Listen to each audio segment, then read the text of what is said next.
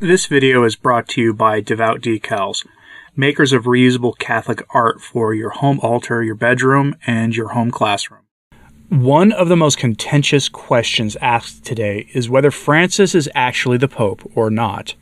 Those who say he's not will cite a variety of reasons, including the admitted manipulation of the conclave that elected him, or that he was a known heretic before his election, as has been noted elsewhere. Others will say that Benedict never actually resigned the office of the Roman pontiff, either because he on purpose misled the modernists and, frankly, by default misled the laity into thinking he had resigned in order to deprive the teaching authority of the papacy to whomever the modernists would place on the throne of Peter. Others say that Francis isn't the Pope of anything but the ape of the Church because he has preached heresy and automatically lost his office. Let me know if there's any other positions out there. Those are the ones from the top of my head, but I'm sure there are other reasons people say that he isn't the Pope besides those. It's worth noting that no high-profile bishop has accepted any of these reasons for saying Francis isn't the Pope. At least, none have done so yet.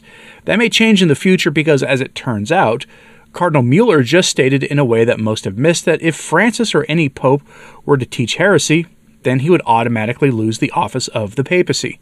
Cardinal Muller said that, so let's go over what he said today because it's an interesting story to say the least, and it's not so cut and dry as many are going to want it to make.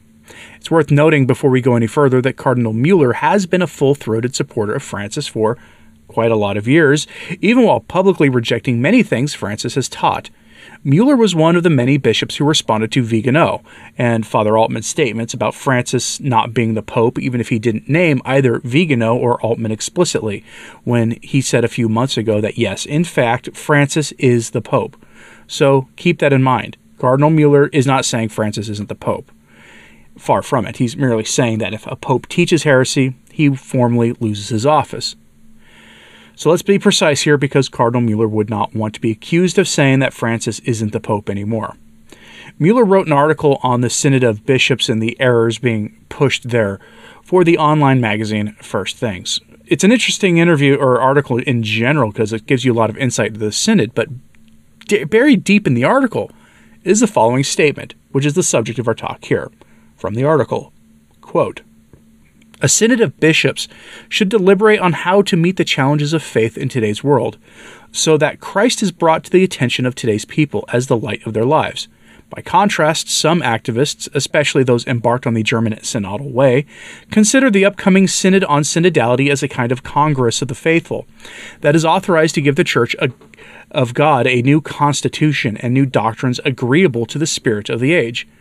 Rest assured that even if a majority of the delegates were to, quote, decide on the, quote, blessing, blasphemous and contrary to Scripture itself, of James Martin Parings, or the ordination of women as deacons or priests, even the authority of the Pope would not be sufficient to introduce or condone such heretical teachings, or any other teachings that contradict the Word of God in sacred Scripture, apostolic tradition, and the dogma of the Church. Christ commissioned Peter to strengthen his brethren in their faith in him, the Son of God, not to introduce doctrines and practices contrary to revelation. To teach contrary to the apostolic faith would automatically deprive the Pope of his office. We must all pray and work courageously to spare the Church such an ordeal. God does not need us to give his word an update or the Church an upgrade. Instead of listening to, quote, human precepts and doctrines, see Colossians chapter 2, verse 22, we are to adhere to, quote, the sound words of our Lord Jesus Christ and the teaching which accords with godliness, see 1 Timothy chapter 6, verse 3. Let us forsake the vain project of using our limited human logic to reform God's word in accord with alleged paradigm shifts. We are the ones who need to reform and conform to God, end quote. So with all due respect to Cardinal Muller, if he teaches heresy, if. Again, with all due respect, Cardinal Muller, what do you mean by if? Perhaps it's more important to ask, what do you mean by teach, because he doesn't clarify that here. The concept of teaching is probably the key question here, because whether Francis has uttered heresy is not even a question at this point. In 2019, a letter was signed by numerous scholars accusing Francis of the, quote, canonical delict of heresy, unquote. which is a fancy way of saying that he spoke heresy. The letter was promoted by LifeSite News at that time and accused Francis of a, quote, comprehensive rejection of Catholic teaching on marriage and activities of the flesh, on the moral law, and on grace and the forgiveness of sins, end quote.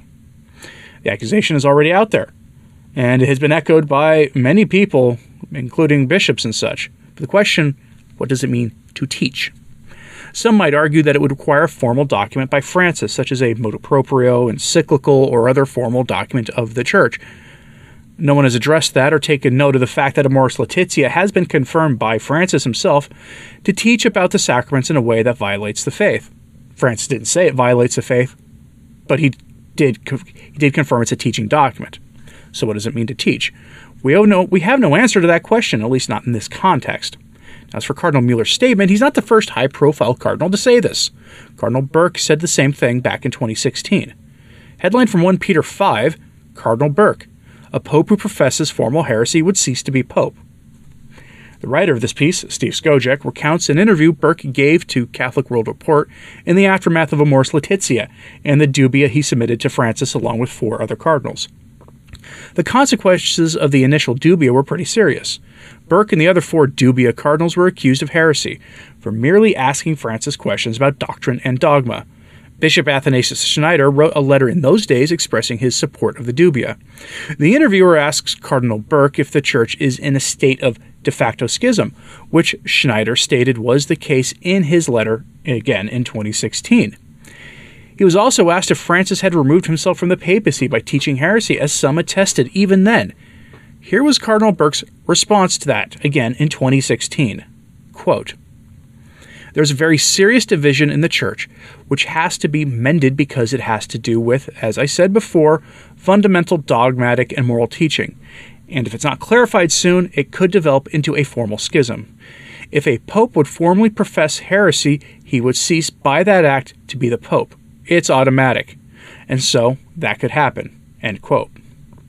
The teaching question seems to be in a formal way. What does even that mean? But that was 2016.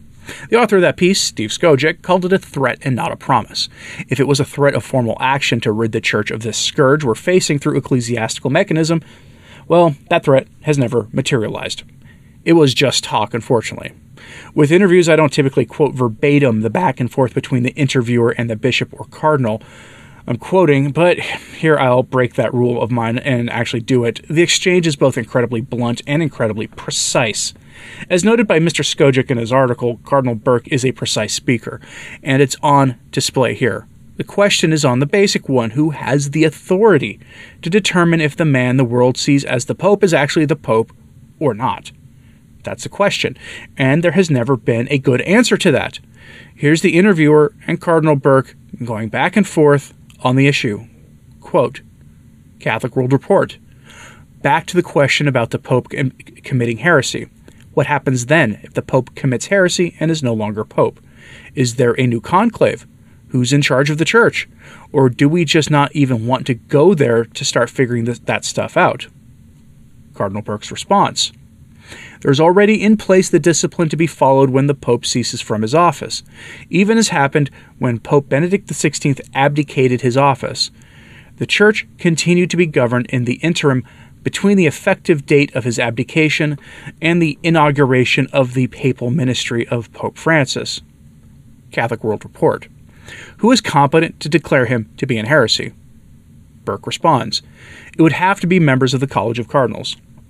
The response by the interviewer. Just to clarify again, are you saying that Pope Francis is in heresy or is close to it? To which Burke responds, no, I am not saying that Pope Francis is in heresy. I have never said that.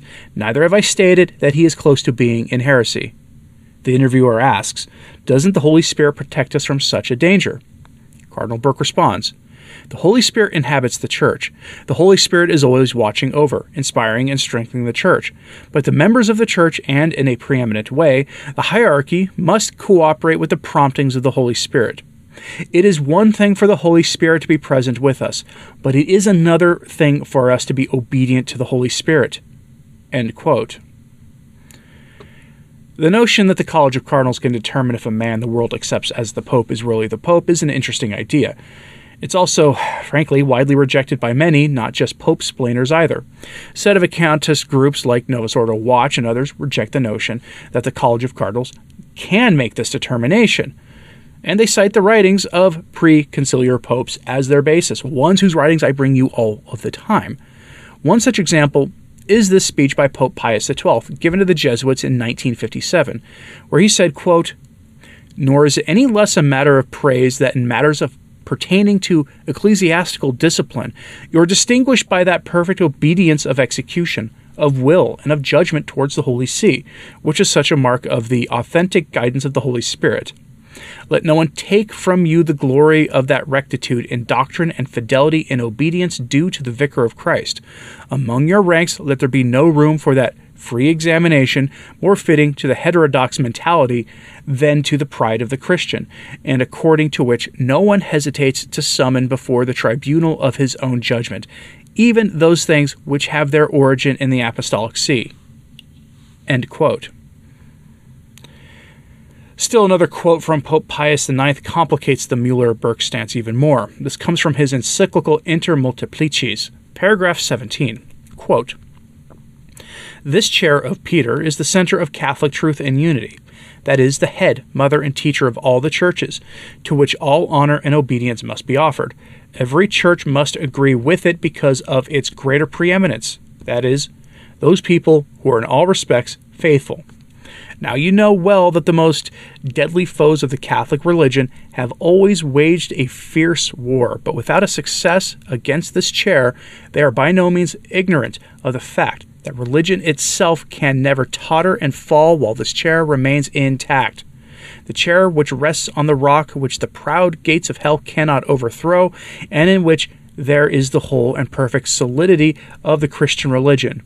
Therefore, because of your special faith in the Church and special piety towards the same chair of Peter, we exhort you to direct your constant efforts so that the faithful people of France may avoid the crafty deceptions and errors of these plotters and develop a more filial affection and obedience to this apostolic see. Be vigilant in act and word, so that the faithful may grow in love for this holy see. Venerate it and accept it with complete obedience. They should execute whatever the see itself teaches, determines, and decrees." End quote. That all being said, submitting to Francis is clearly illogical either. But both of those quotes are cited by Novus Ordo Watch in the reporting on the Cardinal Burke story. They seem to cast into doubt the ability of the College of Cardinals to rule on any such matter. Those are papal statements. The only way forward would be determined, at least from what it looks like, is that Jorge Bergoglio was never pope in the first place. But these cardinals have already publicly rejected any version, relying on either canon law or deficiencies in the resignation of Benedict XVI to address the question. And there's a lot of options for making that determination, but they don't seem interested in it. So where does that leave the Church? In the same place it was before either of these cardinals made their statements, telling us that a pope automatically loses his office by teaching heresy, an automatic mechanism that apparently no one in the College of Cardinals has the capability to judge anyway, at least if the writings of those two popes are to be taken seriously. Do you see how convoluted this problem is? I wish the cardinals who make such statements would finish the thought they're promoting when they say such things, because when they give statements like this, that gives hope to people without really exploring the question or its implications. All it does is sow confusion among the laity. While the majority of the laity seem disinterested in Francis in general anymore, judging by how empty St. Peter's Square has been for all of his papal things recently, most people still accept him. The various positions that resist him are held by, frankly, a small portion of the laity that it's almost not even worth noting in the grand scheme of things. But the small minority of the faithful are very loud and have gotten the attention of Rome. And that's why the cardinals need to address whatever this automatic loss of office would entail. I mean, they are in lockstep, it seems, with St. Robert Bellarmine on that, and how the College of Cardinals could act while recognizing the limitations imposed by Popes Pius IX and Pius XII, which seem to close the matter entirely. It's complicated, and we're not getting answers on it. What do you think about this, though? Is Cardinal Muller correct? Is the position that no one can make such determinations the right one? Where does Burke and Muller's statements leave the Church? Do you want them to clarify what this means in the way that I asked them to here? In full continuity, in a hermeneutic of continuity, with what preconciliar popes said. Let me know what you think of this in the comments, please. And hit like and subscribe if you haven't, it does help. So to sharing this on social media, that helps too. As always, pray for the church. I'm Anthony Stein. Ave Maria.